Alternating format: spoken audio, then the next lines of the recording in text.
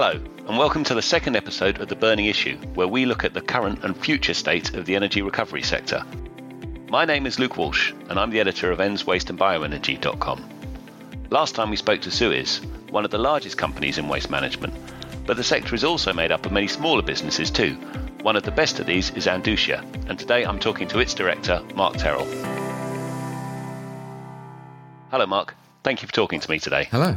Mark himself is a qualified materials engineer and began his career as a chemist. He has previously worked for Thames Water, Veolia, Lafarge, the Environment Agency, Suez UK, and before his current role was at consultancy Ricardo. Is that a fair summary of your CV? Yes, there is. I've done lots of things in lots of different companies, so yeah. Mark's business comes in when waste needs to be moved, and while it initially focused on exports, the company also moves waste domestically for recovery within the UK. It deals with refuse-derived fuel, solid recovered fuel, and more recently, waste wood. For anyone who doesn't know waste-derived fuels, it's what happens to black-bagged waste, which instead of being landfilled, is instead shredded, dried, baled, and then processed in an energy from waste plant to produce electricity, and in some cases heat. Firstly, we'd like to get to know you, Mark, and about your business life. Then we'll talk about your views on energy recovery sector currently and ask you where the sector is going. So let's start with a bit about you. Away from work, what are your priorities? I'm married with 2 kids, so that takes up a big part of my time. Yeah, I still play five-a-side football. Well, try to run around after young kids. And I play bass guitar still in a band, but my dreams of making the big time are well and truly gone. If things had worked out differently and you'd not gone into waste, would you have perhaps become a rock star then? That was my aim in my teens, very much so, yeah. And then I had to realise that I had to get a proper job and ended up kind of in waste, really, working for Cleanaway back in them days and analysing waste, working in the lab and here I am 20 years later, I suppose. Maybe we'll touch on that a bit later about recruitment, but I do think people do tend to fall into waste. It's perhaps not a sector that people go into so much out of choice.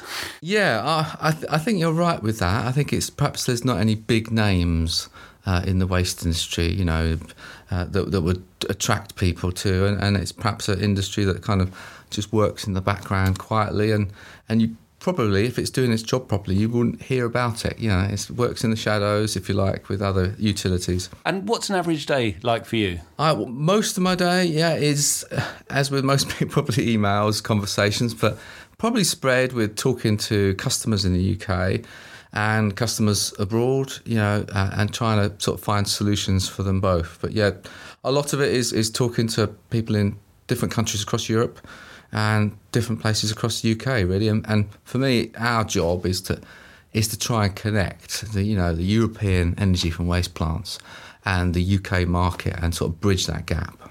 Has it changed much since COVID? Very much so, yeah.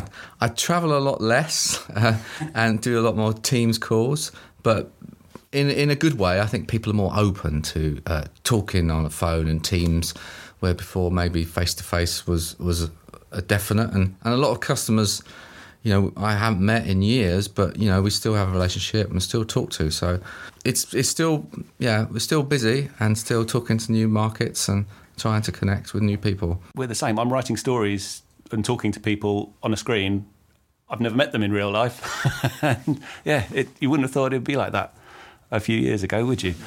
And I've got a confession that I'm a bit of a wish recycler, and part of me thinks that perhaps the sector should do more to recycle certain items. But how much effort do you put into recycling? Yeah, I do put quite a bit of effort in at home, and I think you have to practice what you preach, really, and you kind of, as part of sort of your life, you get indoctrinated into doing that. And after working for people like Thames Water, I'm conscious of saving water and recycling. There's only so much you can do at home, but for me, it's probably my mantra to try and use less in the first place. Don't buy so many new things if you don't have to, and avoid travel, and try and minimise as best we can and avoid waste where possible. And if we move on now and we talk a bit more about your business life, what I'd like to know about is the UK waste treatment capacity gap, or a lack of one. There's lots of talk around it, but waste is still being moved around the country and exported. But arguably, we've seen peak EFW development and perhaps peak export. So where does the sector and the waste go from here? I think there is a change over the past few years, especially COVID has maybe exacerbated that. There was a real hiatus of new energy from waste plants being developed and a lot of investment in that area. We've seen that probably since COVID drop off quite dramatically, really, and I don't see that coming back. And we will see maybe half a dozen plants at maybe 1.5 to 2 million tonnes of capacity come online over the next the remainder of the decade, really, over the next 5 to 6, 7 years. But it's a slow progress. If you get financial close on a plant today, it's 4 or 5 years before it actually burns any waste. So while it's slowed down through the COVID period, that's going to have an impact over the next few years. Talking about Andusia, it's looking like a record year for you. You exported more than 140,000 tonnes between January and August with the latest figures, and you're getting closer to that 2 million tonnes mark exported overall since the business launched 10 years ago. How do you see exports currently? Well, we did see during COVID and there's less waste around, economic activity and less people going out, obviously produces less waste. So we saw a real reduction in that. And I think and that perhaps exports took a bit of a brunt of that. We're now seeing exports increasing again where the world's opening up and slowly people are perhaps coming to the realisation that as well that the energy from waste sector in the UK is not going to happen as quickly as they thought. So we're seeing real demand. We're seeing demand in the UK and demand in Europe, especially at the moment with the energy crisis. Lots of plants across Europe need waste, want waste, and are running back towards 100% capacity. Where do you see that demand coming from? You mentioned Europe. I see Denmark seems to be wanting more waste, but other countries, it's been a bit tough. The Netherlands has taxes. Sweden's got taxes. Where's the growth? At the moment, Central Europe has a real growth. Germany, of one of the big ones because of the energy crisis that they're under, and Sweden and Holland. What we've seen, I think, with taxes and that part of things, where there's been a price, that the market's kind of settled and that's become acceptable, like paying VAT on things. Everyone just kind of manages to get it commercially right. I think from now we've seen much more demand in Central Europe rather than Scandinavia. Because I think when COVID came, Germany perhaps was the first to find that coal where it's more difficult to get to because of haulage and less goods come into the UK. But now we're seeing that coming back. I think Germany, Holland are probably the two that we'll see growing throughout this year. When I've spoken to you for news stories, most recently we spoke about trouble at ports with disruption through strikes. And industrial action does seem like it's likely to affect ports and possibly railways in the future. How are waste exporters going to adapt to that? It's been fairly sporadic, obviously, the ports. For us, there's been disruption at the ports, obviously. For us, we're just trying to diversify our supply chain, so not to be too dependent on one or two specific routes. So when we take waste from a waste company or supply waste to an end market, we have 2 or 3 solutions. Make sure that we spread their risk through containers, through trucks, through bulk ships. So that when there is disruption, we can still manage their waste, albeit maybe slightly disrupted, but not completely. You've still got people at the end who need the waste to fill their contracts, haven't they, to fill their waste bunkers? We won't see the end of strikes, I think, but it's a negotiation to get the wages up and it will happen slowly and wages will increase eventually. And we'll see it back to normal, I hope. There's been some talk amongst politicians of pushing for a phase-out of UK exports by 2030 or maybe further forward. But surely, as things stand, the problems you've mentioned, getting waste plants developed, there's you said up to maybe half a dozen new plants coming. That seems quite reasonable, but those plants still have to get over the finishing line. If anything curtails exports now, surely that's only going to lead to landfilling. Yeah, I think at the moment the choice for exports is mostly between RDF export and UK landfill. It's not really competing with UK EFW, where UK energy from waste is mostly taking municipal waste, local contracts. It's not really competing in the same sphere. And there is plenty of waste, and we still landfill, millions and millions of tonnes of waste. So I don't think capacity is a problem. We shouldn't draw a line around the country and have a border. We're in a global market, and we should, if there's plants already built in Holland and Germany that have capacity, then we should use them. We shouldn't build new plants just for the sake of it. I think the RDF market, it has become a bit more fluid, that can take some overflow of waste and contract and expand through COVID and out of COVID. And I think, new UK FW isn't quite so flexible, and we're never going to get to that point of parity. It can't be a perfect system where we have all the waste going exactly to the EFW in the same country. It doesn't happen in Europe, and it's very difficult to happen. One of the things I also see is waste regulation, and you need flexibility for the regulation. When I get press releases from the Environment Agency, one of your former employees, and you see the levels of fines, and then you see the profits that they can make from these, from dumping the waste or illegally disposing of it, it makes me think that I'm in the wrong business. Two, if I was in the waste business and I saw those sort of things, it must be discouraging. Yeah, it is, and I think what fly tipping and waste. Fly tipping, I think, is perhaps one issue where people tip waste locally, and it's a very small percentage. But there is large scale illegal activity, disposing of waste, and the only way to discourage that is to fine it effectively and fine it, equivalent to what they would have to do to. More than to dispose of the waste legally. I think at the moment, a company could quite easily, like you say, do illegal activity, make lots of money, pay the fine, and then still be in the black and have money in their pocket. And that's not going to discourage anybody, I think. And it also pushes away people who are trying to do things the right way. It discourages that. And I would like to see, some of these fines proportionally pushed back to fund the Environment Agency, to fund the enforcement themselves, and that would help them. Looking at the waste sector now, there's a lot of consolidation, especially with the looming energy crisis, financial crisis. We've got people like Corey who are buying waste suppliers like McGrath. Do you think we're going to see more acquisitions, especially as waste is often seen as safe and consistent market by investors?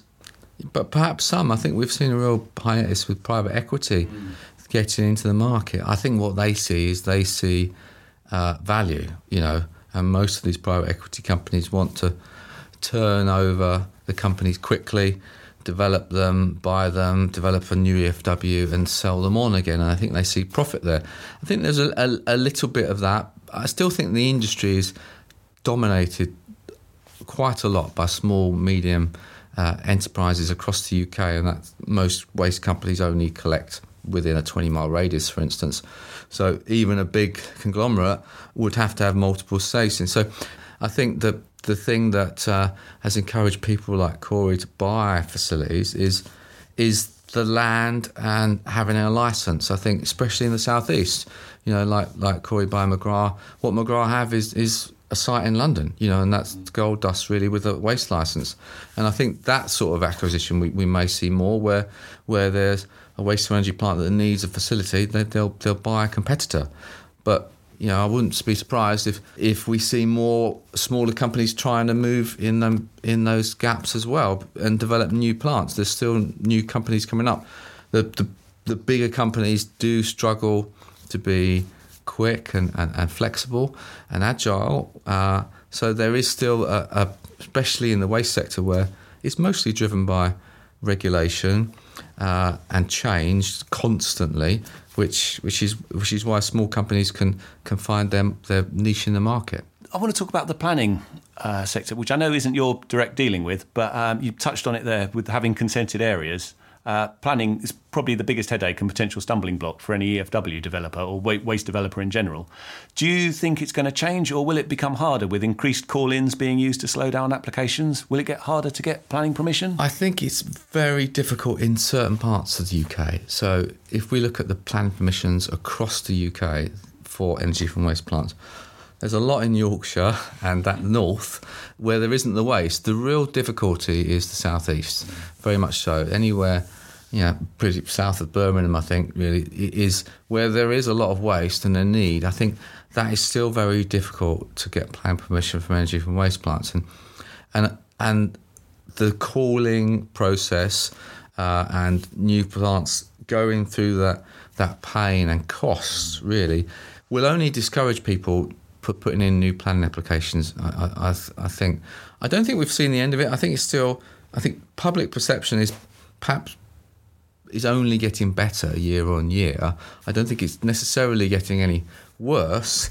I just think there's been some real high profile cases, but the southeast is a real sort of critical part where we need new facilities. I think that's key. But I think that of the planning permissions in the UK, arguably you could say there's enough to cater for the whole UK, but I think very few of them will actually come to fruition.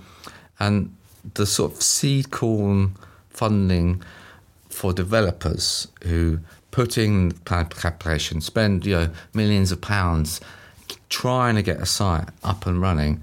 I think that side of things is going to be the biggest thing that's going to delay planning permissions. Yeah. I'd like to go on a slightly different track now. I saw last week you signed a deal with the Amager Buck plant in Copenhagen, which people might know because of the ski slope on top of it. That is for a special kind of low carbon and plastic reduced RDF. Can you tell us a bit more about that? Yeah, the Copenhagen city have got a commitment to reduce their carbon footprint. And so for us, it's trying to secure waste with effectively a low plastic content. So they still burn material, but they're trying to encourage the amount of biodegradable material, less plastic material really, that things like food or wood, etc., that paper, that will be grown again. So there's a limited impact. And for us, it's trying to source the right material for the plant to make sure that their carbon footprint is as small as possible. That plant in particular heats the city of Copenhagen, so it's very, very efficient compared to probably most, if not, it's probably one of the most efficient plants in the world. It's interesting you talk about their carbon commitments because obviously Copenhagen had a commitment to be carbon neutral, the first capital city to be carbon neutral by 2025. But because the plant didn't get funding for its carbon capture thing, they've had to put that back. Now, it's hundreds of millions for this sort of technology, but can you see it taking off now? Everyone seems to be talking about it. Carbon capture makes perfect sense. The only issue really is the cost, I think, and someone has to pay for that cost. And, if there's a cost in carbon capture energy from waste plant, you would automatically think that the waste producer pays. But I think it's going to be difficult to implement carbon capture. It will take time to bring that in, and whether that's some kind of tax or something like that, I'm not sure. The simple thing is who's going to pay for it, really. I think, and if we can figure that out, and then and it's a level playing field, then it shouldn't really be a problem. Heat is something that everyone's trying to develop over here. It makes total sense to have an R1 facility in supplying heat, but the British have traditionally liked their gas boilers. Perhaps now, with the prices of gas, we might change our views, do you think? We would. I think our views for gas is definitely going to have to change. The main issue, really, there is no shortage of heat in the UK. If you go to any nuclear plant, any coal plant, any gas plant, most of them, I think, if not all of them, will be venting their heat to the atmosphere. And the energy from waste sector is very, very small, very small percentage-wise for the energy for the UK. So there's plenty of heat across the UK, across London, from general normal power stations. The problem we have is utilising that heat in a network. And we have a network of gas, we have a network of gas pipes across the UK. If we can change them to a network of heat or water network to distribute heat across the UK, then I think energy from waste plants can form a part of that, and they can join in that heat network. It's interesting you say that. The energy from waste side of things is obviously it's littered with failed technologies, gasification being the main one. What do you think went wrong with gasification? And are there any other technologies or ways that the waste sector went where you just thought that was never going to work? Generally, if we look towards Europe, environmentally, they have, when I say Europe, I mean Sweden, Germany, they're generally a little bit further ahead than us in sort of their development cycle. I think we have caught up in the past few years. And there isn't gasification plants in Europe. They generally do whatever they can economically and environmentally with their waste. And then what's left, they utilise the heat and create energy from it. And that energy from waste needs to be flexible, and general moving grade energy from waste plants are very flexible, very accommodating to what waste they can take. And I think the problem that has encouraged gasification is government subsidies driving gasification. We've seen it in the wood sector, the biomass sector.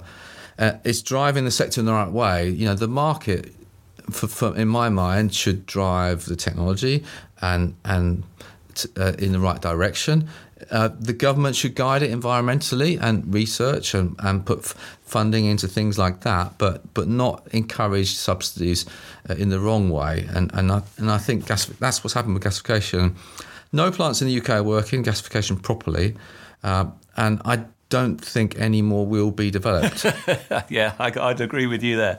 Yeah, I think the Contracts for Difference came in and attracted the advanced conversion technology, and it's only Energy Works Hull that is technically operational. The government didn't do a great intervention there. And obviously we talk about the energy recovery side of it, but you're looking at the waste hierarchy and recycling's at the top. When I listen to planning about energy from waste plants, people say, well, this technology will be redundant because recycling will go up. But the last recycling rates issued earlier this year showed the rate slipped to 44% from 45.5%. So if that's going the wrong way, what does the future hold? Where we are with recycling, we get into a point where it just becomes diminishing returns. I think, effectively what's true, how we ever going to recycle more than we are now is source segregation. And most households, most people, not everyone, recycles their waste by putting it in a different bin, effectively, whether it's the office or home. Once it's mixed in with the other waste, it's just not economically or environmentally beneficial to take it out. It's, if there's plastic in your general waste bin, it's generally too dirty, too contaminated, or too costly to remove it and clean it.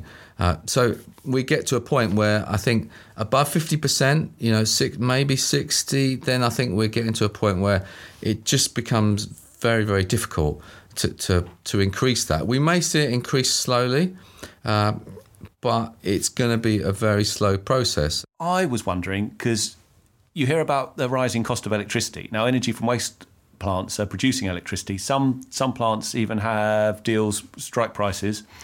The waste that you're giving them, is that now more valuable because their power output has gone up? Potentially, yes. I think they are constrained with sort of power purchase agreements over certain times. I think it's more valuable. Yeah, trying to change them to for us to pay them less is a different matter. And the future, how long is that going to hold? I mean, they would probably say that, let's make hay while the sun shines, and next week it'll be, the price will be lower. But yeah, I think they're definitely making more money. There's no doubt about that. And they're utilising the energy prices at the moment. We may see, I think Liz Truss was talking about capping the amount of money renewable schemes can take, how that's going to pan out, because energy from waste or wind turbine, they're get the same price for electricity as a gas plant, and a gas plant will probably make very little money if they're buying it in that high price, where a wind turbine or solar or maybe even energy from waste will have a different price. And I think generally most energy from waste contracts, export contracts, UK contracts, are kind of set on a yearly price, if not multi-yearly price, indexed every year. So there's very little sort of spot fluidity in the market. There's some, but not too much. So it will take time for the higher prices in electricity to filter through to, effectively gate fees. Hopefully they will. And you mentioned Liz Truss there. Obviously, we've got a new Prime Minister. We've got new policies potentially coming. There's potential from that. Maybe you could tell me a bit more about your thoughts on that. And also, there's other policies in the offing, like Scotland's landfill ban, which has been pushed back once. Do you think it could be pushed back again? Yes, good question on the landfill ban. The problem is defining. They'll have to have some waste going to landfill, but probably it's what is acceptable and what isn't. I think it may go back again. The moratorium in Scotland and in Wales kind of makes sense, because when these new plants come online, there's a couple of plants that are being built. It will give them some kind of parity. I still think you need some landfill, and I think banning landfill is perhaps not the way forward. I think landfill is flexible and it is capturing potentially plastic as carbon. I think it's a solution. What we don't want and we can't have is complete parity. We can't have exactly the amount of facilities to capture it for exactly the amount of waste. There's always going to be some kind of overflow or underflow, and landfill is flexible. You can close it, you can open it up again, and it works pretty well. I'm not one for bans. Yeah, makes sense in Scotland. It's interesting you mentioned the moratoriums, because obviously Wales, when they brought their one in, they've still, not long after, one of your rivals, Geminor, started sending waste to Rookery South from Swansea, and you've still got waste going from, I think, Powers Council to landfill in Shrewsbury.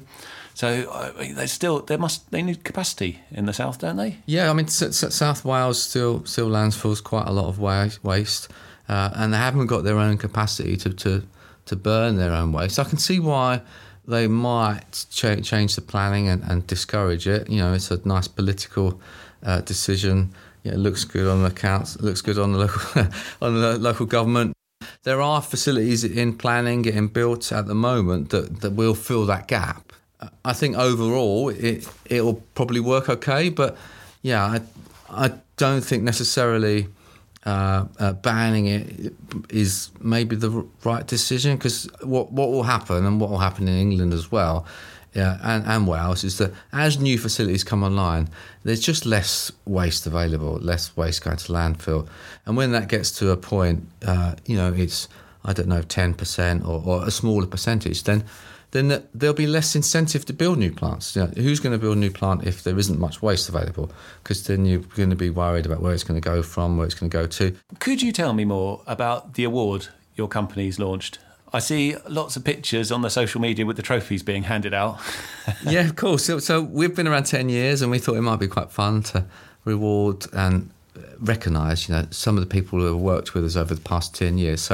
So we've had a series of sort of diamond, gold, silver and bronze awards, which is like a nice little bale that we have produced, just to really a little bit of fun, but nice to say to people, thanks very much for working with us over the past 10 years. We've handed them out, and we've still got more to hand out. They're very heavy, so I can't carry too many at once. Well, after the last few years we've had, I think that's a nice thing. And well, we're coming to the end now. So the final question we're going to ask everyone: is there a question I should have asked you, and how would you have answered it?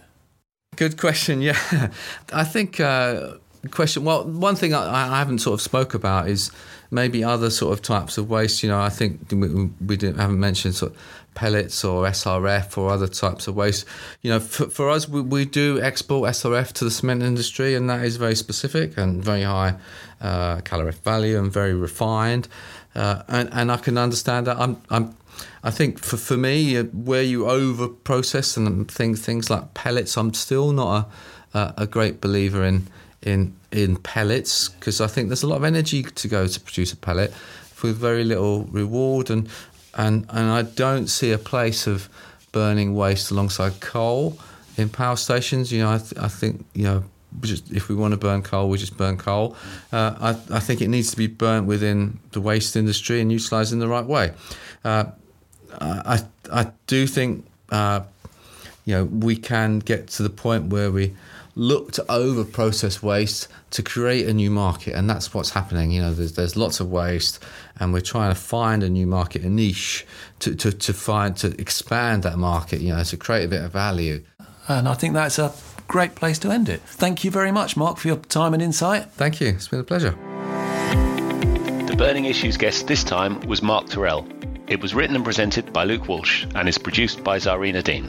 Thank you very much for listening, and if you want to learn more about energy recovery, go to the site enswasteandbioenergy.com, where you can sign up for our free newsletters and maybe even take out a subscription if you want to.